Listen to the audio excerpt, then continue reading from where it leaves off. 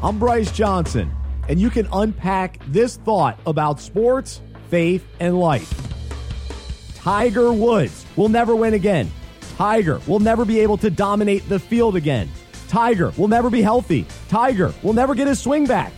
Those were the thoughts and opinions of many fans and analysts over the last 5 years as Tiger struggled with back surgeries, off-the-course issues, and poor performances during tournaments.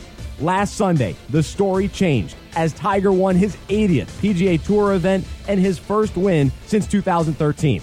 Tiger only played in 3 tournaments in the previous 2 years, and when 2018 began, he was ranked 656th in the world. He's gone on to have an incredible comeback year, finishing in the top 10 6 different times, competing in majors, and then winning the Tour Championship. Tiger could have easily given up on himself years ago, as most people did, but he's proven the nevers don't stop him. They only motivate him to keep persevering. Every one of us has nevers that come from within or from the critics in our lives. Thoughts such as, I'll never get a good job, I'll never break my habit, I'll never change, I'll never be good enough, or I'll never get through this difficulty.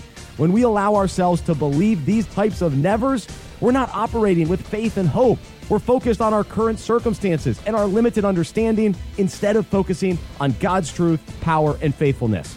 So how do we combat the negative thinking in our lives and the times we feel discouraged by our nevers?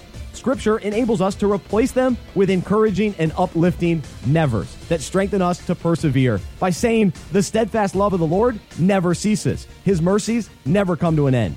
God never lies. God says, I will never leave you nor forsake you. Today, let's allow these biblical nevers to enhance our journey as we rely on Him, knowing we can always overcome the nevers that try to defeat us. I'm Bryce Johnson, and you can unpack that.